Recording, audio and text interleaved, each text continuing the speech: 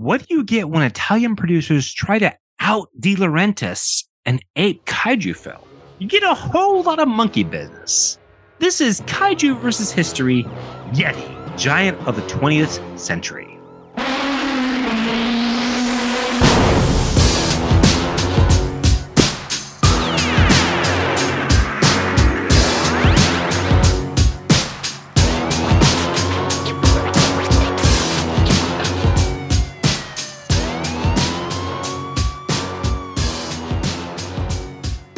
Welcome back to Kaiju vs. History. This is your professor who looks like he teaches at Hogwarts, Patrick. And joining me is the mute grandson, owner of Lassie, Miles. Hi, Patrick. Lassie's in this movie as well. You must love it, Miles. It's such a treat. It is a treat that we've been given this week. A present on a platter of, there are movies that we love to hate, movies that we hate to love, but we do. And then there are films like this. It's just a mix of everything in between. And at the very least is going to make for a good discussion here on the podcast. I told you this week I was more excited to talk about this film. I know you were. You did. Some Godzilla films for sure. We're, of course, talking about Yeti, Giant of the 20th Century. Yeah, the Yeti. As we say in Italy, Yeti. It's pronounced the Yeti or Yeti. Yeah, this is a rough movie for me. But I mean, before we talk about any of this and the weirdness that is this movie, Patrick, tell us what's in a title. Oh, the title is Yeti, Giant of the 20th Century. And indeed, it just came out as Yeti here in the US. In Japan, where it was also released, Yukio Yeti. So it's Yeti everywhere, right? That's about the subtitle changes a lot all over the world.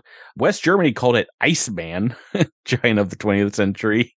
I mean, the most close as anyone gets. It's no Frankenstein to be seen at all. Well, it's closer to like an Iceman or a Cro-Magnon man because they talk about the Yeti being we're descendants of the Yeti. Like at some point, yeah, no, they absolutely talk about the Yeti has some sort of missing link, but also giant sized, which is weird because in contemporary, cryptozoology, the Yeti is synonymous with the Bigfoot or the Sasquatch. You know what's so funny is, they say that in this movie, but it's also But why isn't this movie called Sasquatch, Miles? But also, why is the Yeti like Godzilla sized? Well, they find him in Canada, and they say, it's also called the Sasquatch in Canada. It's like, okay, well, why are you calling it a Yeti?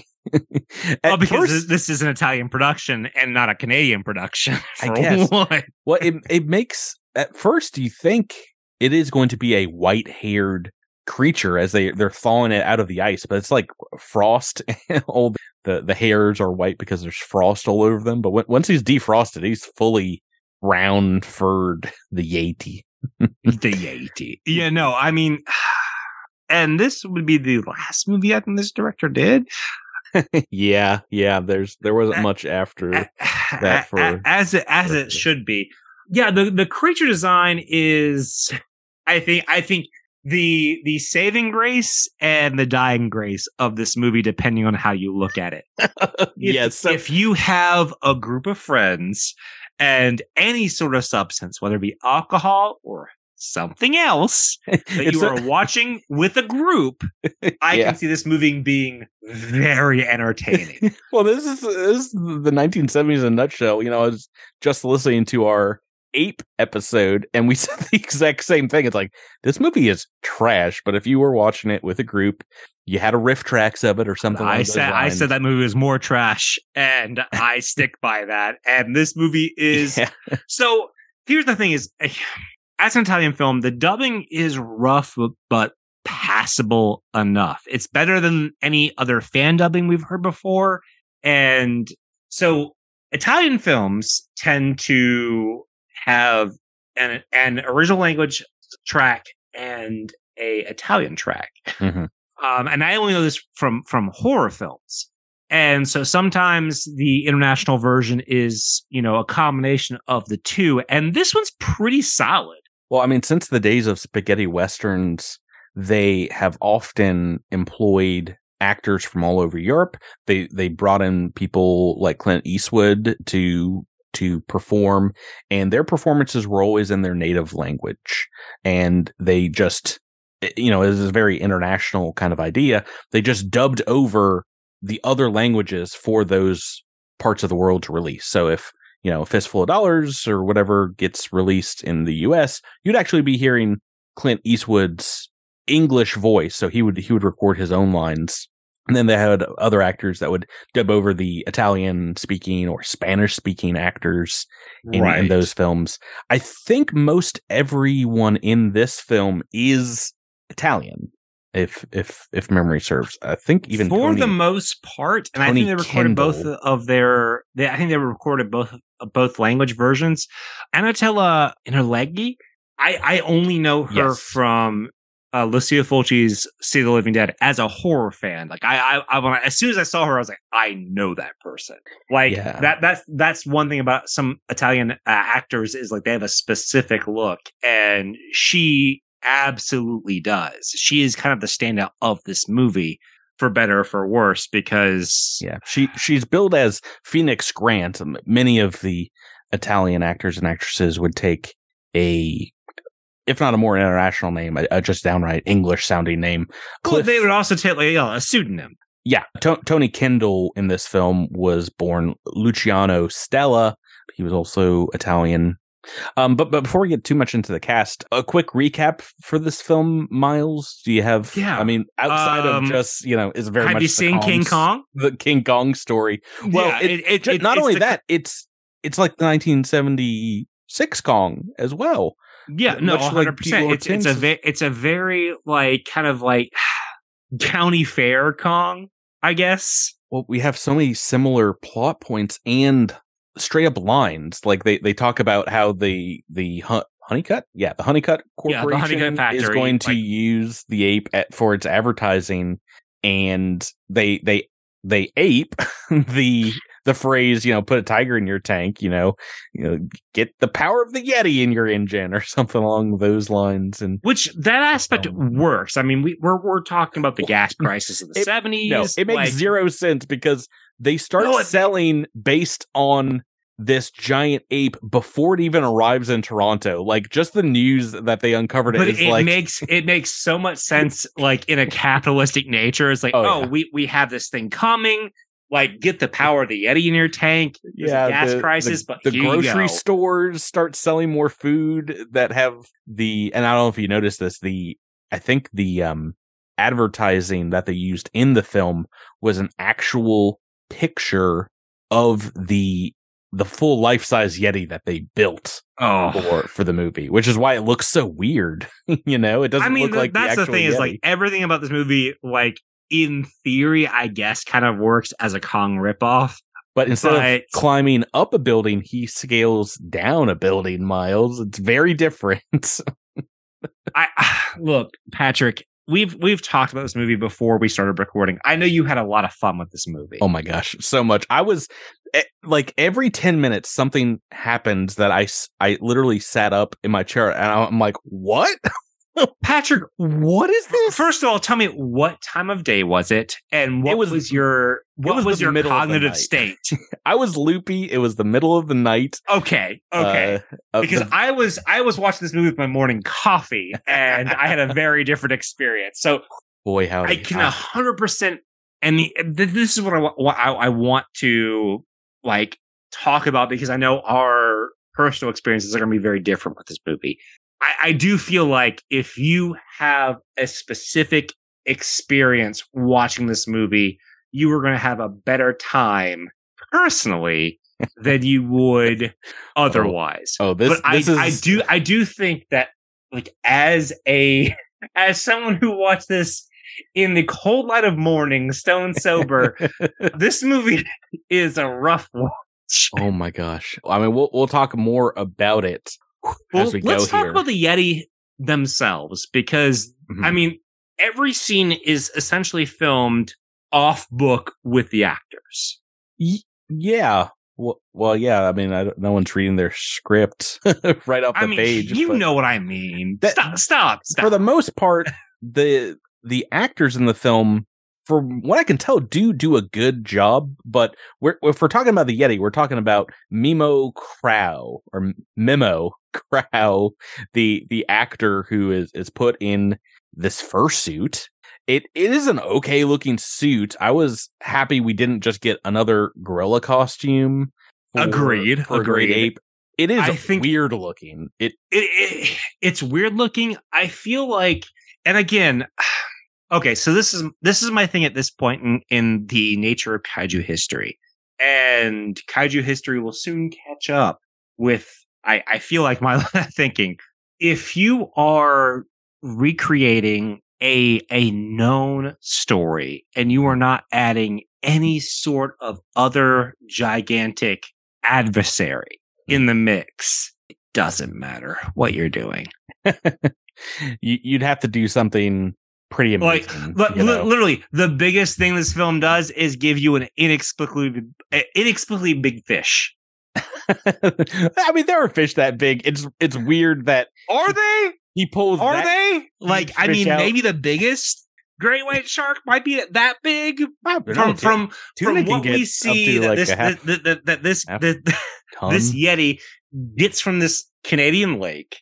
Oh yeah, the fact that it is a lake is like he pulled like 100-year-old fish out of that lake. Yeah, I mean that's the thing is because he starts combing her hair with whatever. It's one of the first weird things in the film. Like, okay, that's happening. Yeah, I would say everything about that is not the first weird thing. Oh yeah, no, I'm sorry. I'm sorry. Are we talking about Nipplegate? Because that was my first red flag. Okay, they wanted to get across, Miles, that it was a sensual creature.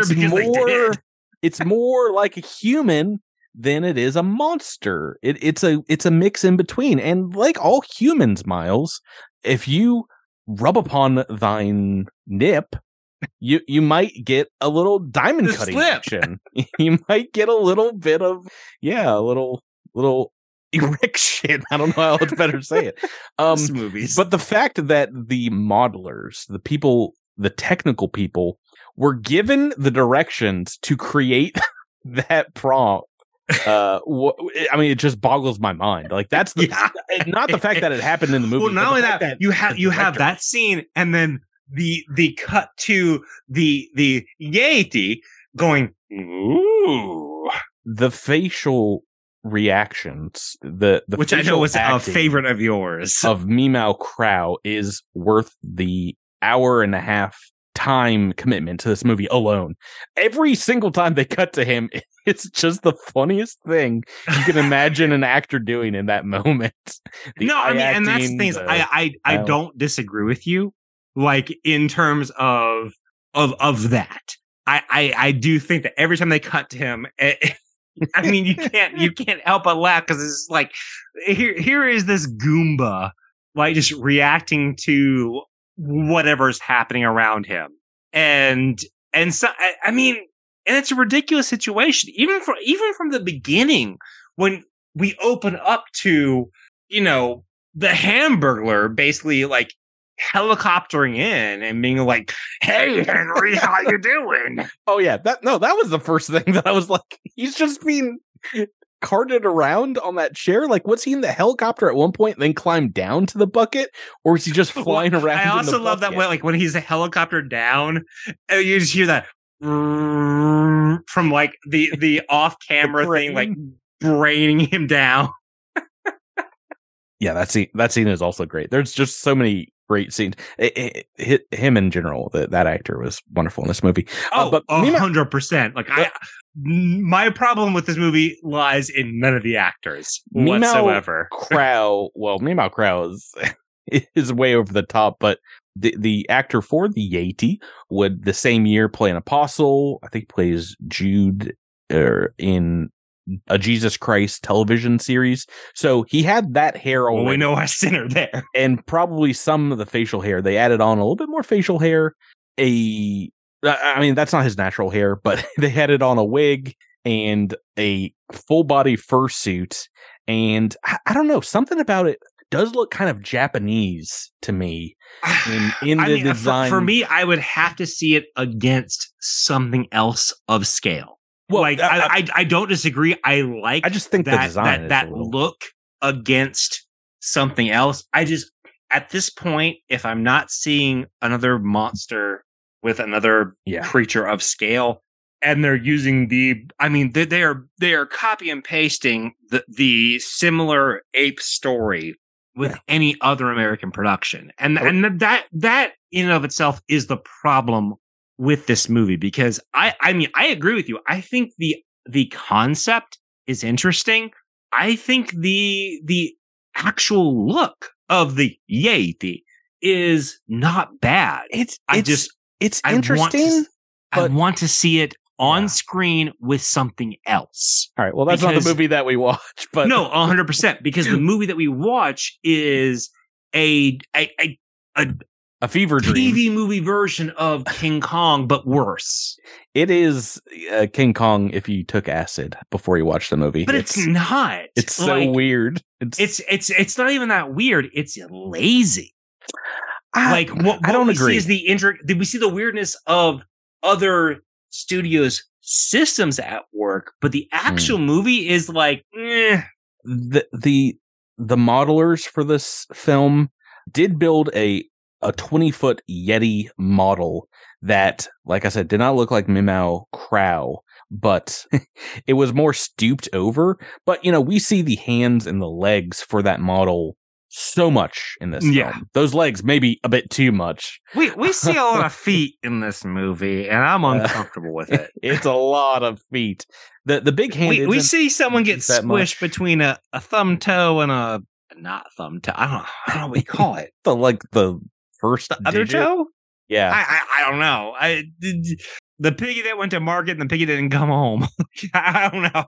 Yeah, they're not as great, but they're used at the very least. They built them and they used them, and it doesn't it doesn't really look like the suit that much. So it does feel like they were built kind of independently of one another. But that is the start of, I think, a good amount of effort put in by the modelers for this film. Unfortunately, it kind of ends there because the helicopter and the prop that they used to carry the Yeti in multiple instances of the film, the scale is so terrible. It looks like he's a regular sized person, if you scale down that helicopter, because we never see the helicopter, I don't think, in the same frame, It looks tiny. The giant contraption that they use to transport the Yeti. That part really does break a lot of the goodwill that they've created in scaling the monster, which moves from about 20 feet to, at some point, like almost over 100 feet when he gets the city.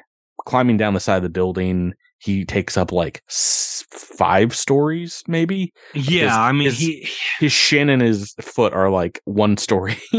and that's the problem. And that's kind of why I give you a pass on the kaiju scale, because he is building sized. At times, yeah, for sure. And again, I don't think a lot of these giant ape movies are kaiju films. I would not even put this Yeti movie in the kaiju scale, but I know Patrick is a bigger fan of the Kong related stuff than I am. Well, when it's this entertaining, certainly. But you is it entertaining though? I understand you have some problems with Kong and Kong ripoffs, but he's a kaiju, and this is a kaiju film. He's probably big, why we're doing it on but the he's podcast. we can get into it, but he's a frozen Yeti, and if we saw anything interesting about him other than the fact that he was a frozen Yeti, I might put him into this. There's also the obnoxious returning score in this film, right? That we have. I think that anyone who has watched any pop cultural stuff in the last 30 years has heard a version of what happens in this film. Yeah. I'm sorry. Were you talking about the score? Well, I was talking about the. I'm assuming the royalty-free score that they use frequently. So the composer is Santa Maria Romatelli, and the bit that is used over and over in this, and it does sound kind of like an Italian soap opera in parts, is really a rip or knock off of bits and pieces of O Fortuna by Karl Orff. Yeah. Which bum, bum, bum, bum, bum, bum. parts of it I recognize as being very similar to Sephiroth's theme, One Winged Angel, and they actually both use the same line in each. But I 100% see where you're coming from in terms of One Winged Angel, but like the O Fortuna stuff like has popped up in pop culture a lot. Like I mean, he passed away, Karl Orff, like maybe in the 90s, but he's still alive and composing when this movie comes out. So they're really just ripping his tunes. But that happens in like everything. Yeah, it is a little overused in this film, but I know South Park has used it quite frequently. Yeah, Karl Orff passed away in 82, but for the most part, at the very least, it's I don't think it's offensive music. It is a little repetitive. I don't think it's offensive. I just think it's overdone. It is overwrought for sure. The director of this film is Gianfranco Parolini, who did mostly spaghetti westerns and kind of like action movies, and only has one other acting or directing credit after this, Miles, I think in the 80s, but he did live to a ripe old age of 93, passed away 2018. Oh, wow. Yeah. But yeah, I think his directing career maybe was over shortly after this movie. I don't know why. Good. Let's talk about the cast a little bit. Let's talk about that problematic cast. You mentioned Antonella Interlenghi as Jane Honeycutt. She's great in this movie. She is playing a child and is pursued by the, I think, 40-year-old Tony Kendall playing Cliff Chandler. And she is, at the time of the filming, a child, despite being a divorcee child or mother of two. Well, it's so crazy, though, because, spoiler warning for this film, Cliff turns out to be the bad guy. So we're like, oh, maybe the director is saying that's not okay, you know? No, but not even. In real life, the fact that she was married at 15 and, while filming this movie has children and is very much treated as an adult is, to our modern sensibilities, I mean, very not okay. Extremely distasteful. She's fantastic in this movie. She's wonderful. Honestly, the only solid actor in this movie. She just has one of those screen presences that you're like, oh, well, why didn't this person do greater and better things? And did a lot of Italian genre films and still acting, I think, up until a decade ago, at least. Yeah, I mean, she's a phenomenal Italian actress. she for me, like, I knew her from City of the Living Dead, which is a Lucio Fulci film. And I mean, she didn't do a ton of acting because, I mean, she was a mother at 16 years old. Right. But she is a great presence. And I mean, the thing is, like, we talk about that, but like when I knew her from City of the Living Dead, that's 1981. That's long after she had children. Yeah. And the film credits she does have are after that as well, but like she's mostly known as, I mean, for her being an Italian presence and a mother, but she's also a really strong presence on screen. Like, the fact that she has these other things going on in her personal life does not affect the fact that she is a tremendous presence on screen. Yeah, despite how weird and creepy it might be in 1977, because they not only sexualize her with the Yeti and saying the Yeti thinks you're its wife and combs your hair with a that's the weird thing, is they can't decide on whether or not to make her a bride or a daughter. He doesn't really act on any of these things. The Yeti doesn't, but the film is the film is shipping them hard. Yeah, and the film is like, at first, like, oh no, he's treating his children this way, and it's like, oh well, he treats her as the bride, and it's like, well, to pick one because we're getting super uncomfortable here. Yeah, but like I said, it is interesting that they very much set up. It's completely normal and okay that Cliff is coming on to this teenage child. But when you do find out he's the bad guy, to be cut up. Oh yeah, I was surprised we didn't get a worse death, an on-screen death for Cliff. He gets squashed off screen.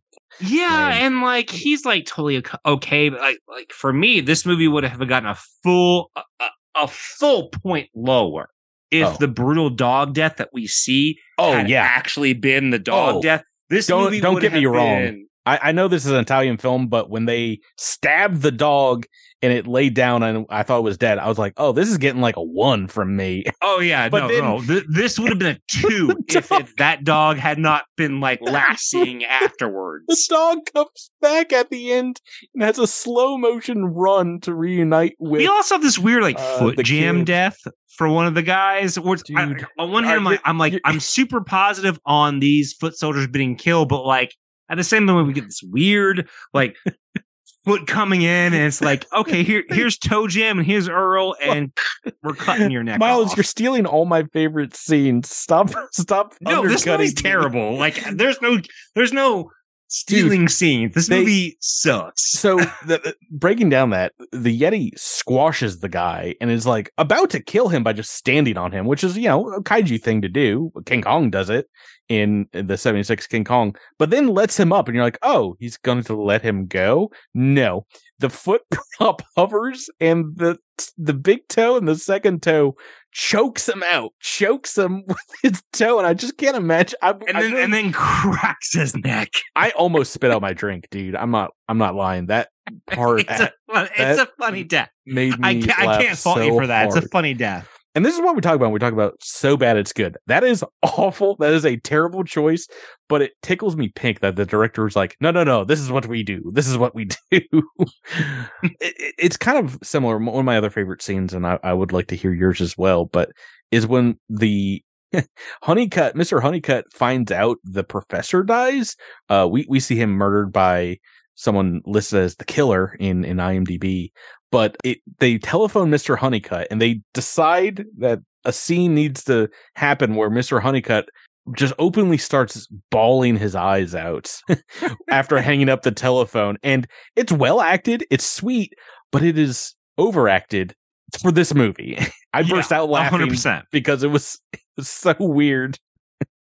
My favorite scene's honestly the opener because like you have like Honeycutt being lowered and like Honeycutt is like he's been fishing, he's been doing his own thing, and like not Honeycutt. You don't know who any of these characters are. The professor played by Wasserman.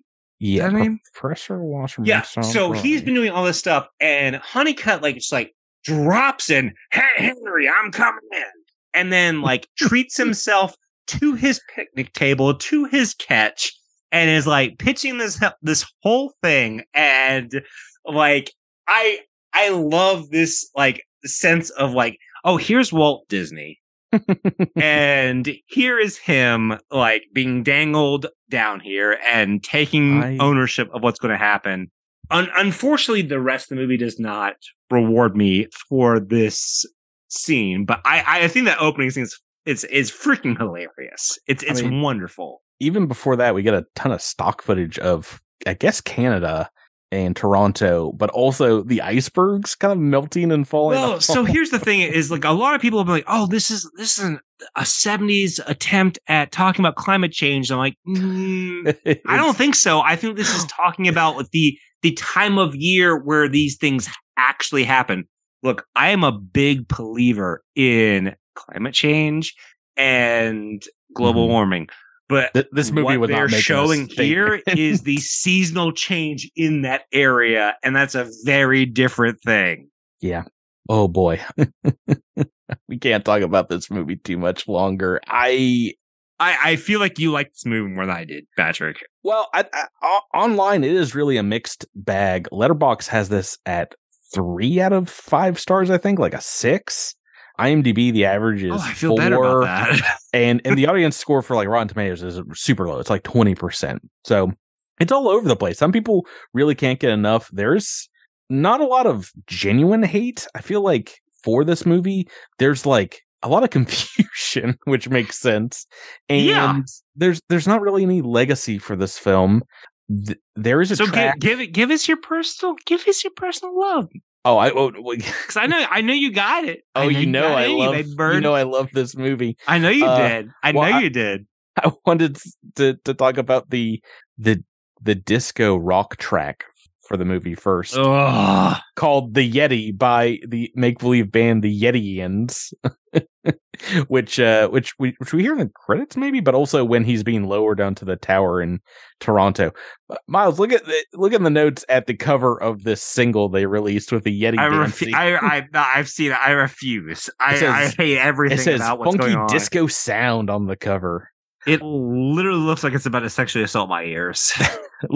Think of every movie that does not have a Blu-ray release, and then realize that this movie does have a Blu-ray release. No, no. I didn't. Surf Ninjas does not have a Blu-ray release, and this is a crime. This is a war crime against humanity. This is the worst thing that's ever happened to me.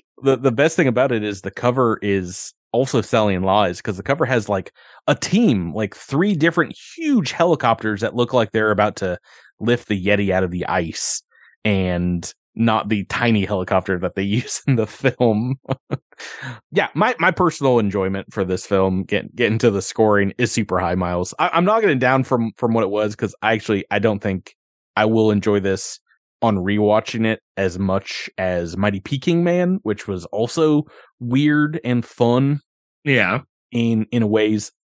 That being said, I am going to make multiple people in my life watch this movie, so I have someone else to commiserate with. I know for a fact you are, and I'm rating this so high. Person. I'm rating this so high because I want people to watch this. I'm giving this an 8 out of 10. You're insane. I gave the Mighty Peking Man a 9 out of 10, and this is up there with that. I haven't watched a kaiju film recently that indeed I wanted to. Like, I could not wait for you to watch it. I'm going to make our friend Michael watch this. I'm going to sit him down and be like, I cannot wait for Michael. So here's the thing. You have told me the chemical state that you were going to watch this movie with Michael. Yeah. I mean, there's no watching this sober. That is a very different thing. You chose incorrectly in your life choices.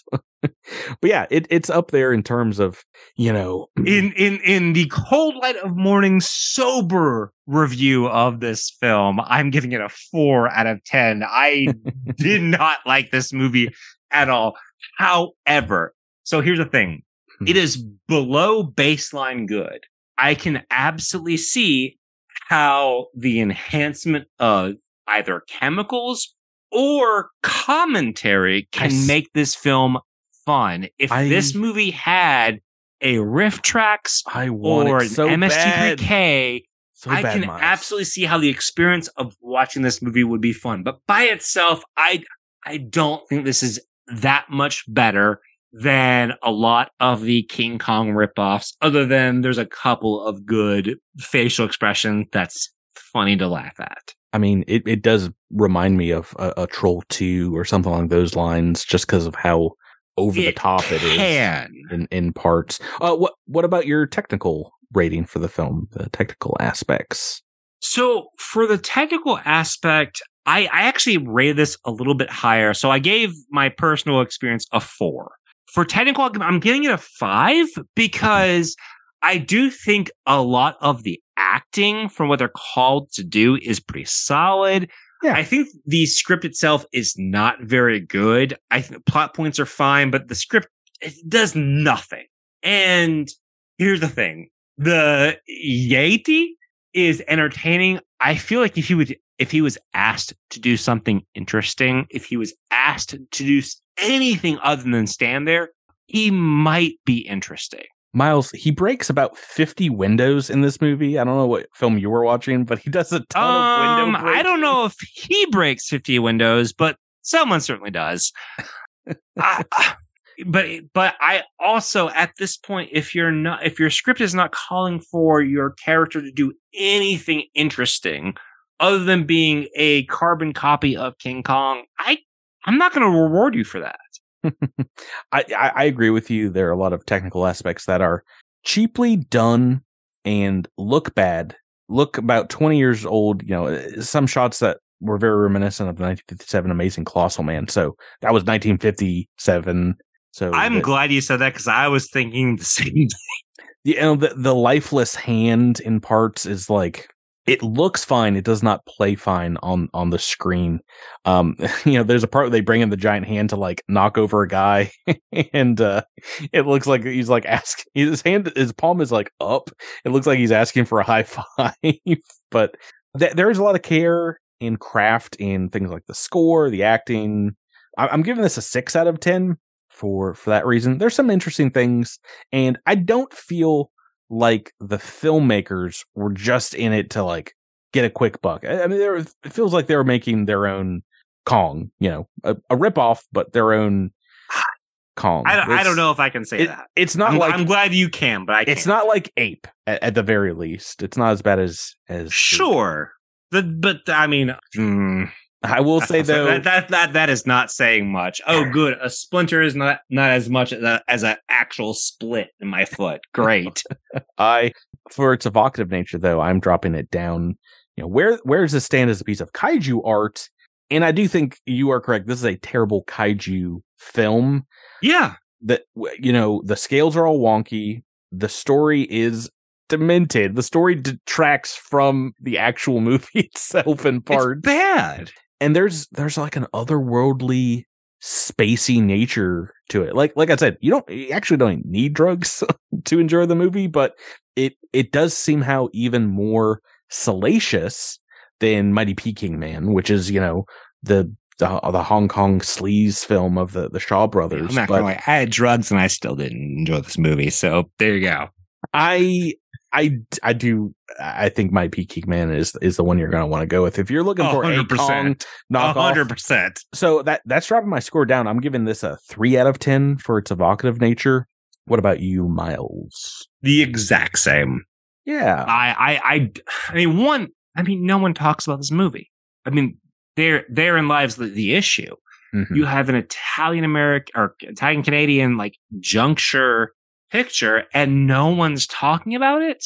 That's a big problem. And not only that, but when I watch the movie, I have the feeling that I have with several films. Like, oh, this film can only be enjoyed if I have commentary or if I have chemicals, and that's not a good thing. Like, I get that if you have an enhancement, a film can be fun, and that's A-okay. That's not a problem. But for that to be the only reason to enjoy a film is a big problem. So yeah, that is 100% getting a 3 for me on the evocative nature. Well, I'm throwing off the scale a little bit, but that does mean our podcast average between us is going to be a 5 out of 10, which is a mixed feelings movie. And yeah, it's a passable score. Yeah. And I think it is one that is worth checking out. If we were to ever make a top 10 weirdest kaiju films, this is up there. This is for sure. Odd. This is up there with Daigoro versus Goliath, where we see a kaiju poop. 5 out of 10. Miles, you made it, buddy. You made it through. Oh boy! All the King Kong knockoffs of the 1970s. I feel like I'm not done yet. No. Oh, I mean, technically, you know, King Kong Lives is in the 80s, but this is all of our King Kong knockoffs. Am I free? If you can believe it or not, the last month and a half, you've watched 5 different King Kong knockoff films, or King Kong itself. And yeah, this was the last one. This was a fun one to go out on. Don't tell my partner, but I've never been happy my entire life. You see the light at the end of the tunnel. And coming up in our next decade, we're going to get more Godzilla. We're going to be back to Godzilla, buddy. It's going to be okay. Thank Christ. Well, where can people find us, Miles, if they want to? So you can, if you have a problem with King Kong ripoffs, you can email me at kaijuversushistory@gmail.com. You can tweet to us at kaijuversushistory and visit our website, kaijuversushistory.com. Review and comment on our show, share with friends, and let us know what you think. Check out our Letterboxd account and see all our reviews and watch all of our films on our watch list. Patrick, tell us what we're doing next week now that we are free from King Kong films. Well, I also just wanted to give a quick shout out to Ray, one of our listeners who commented on our website, which I'm glad I checked. And he said, love the show, though I may disagree now and again with the ratings. That is the point. Yep. He's a kaiju fan since the 1960s in Detroit. So he probably saw this movie, as a teen. I would love with monster. I would love to know their feelings on a lot of the films that we've watched, especially as someone who's watched them like when they came out. That is the point of this podcast, is to really get them in their time period setting. He just wanted to point out that though we're past the great Showa era Godzilla films, that they almost all of them are streaming on the Criterion service, all 100%. Honda's kaiju films, but also Atragon, Dagora, Varan, Mysterians, and Space Amoeba in the original Japanese. Thank you very much, Ray, for listening, for commenting. Yeah, we're gonna be back. We're gonna be back next week. There's still a little bit more of the 1970s, Miles. I'm so sorry. But well, what are we doing next week, buddy? We're going to catch you next time when we take a look at a television film, a co-production between Rankin Bass and Subaraya Studios. Mm-hmm. That is right. Tune in next time for History versus the Bermuda Depths. I have very little to say about the Bermuda Depths comparatively. Awesome. Comparatively. I have very little to say about this garbage movie. I'm trying to start. Yeah. All right. Clap. All right. This week, we look at a film that, while it predates The Blue Lagoon, takes some story elements and takes the rest of its cues from films like Jaws and Gamera to create one of the oddest of kaiju combinations. This is Kaiju versus History, The Bermuda Depths.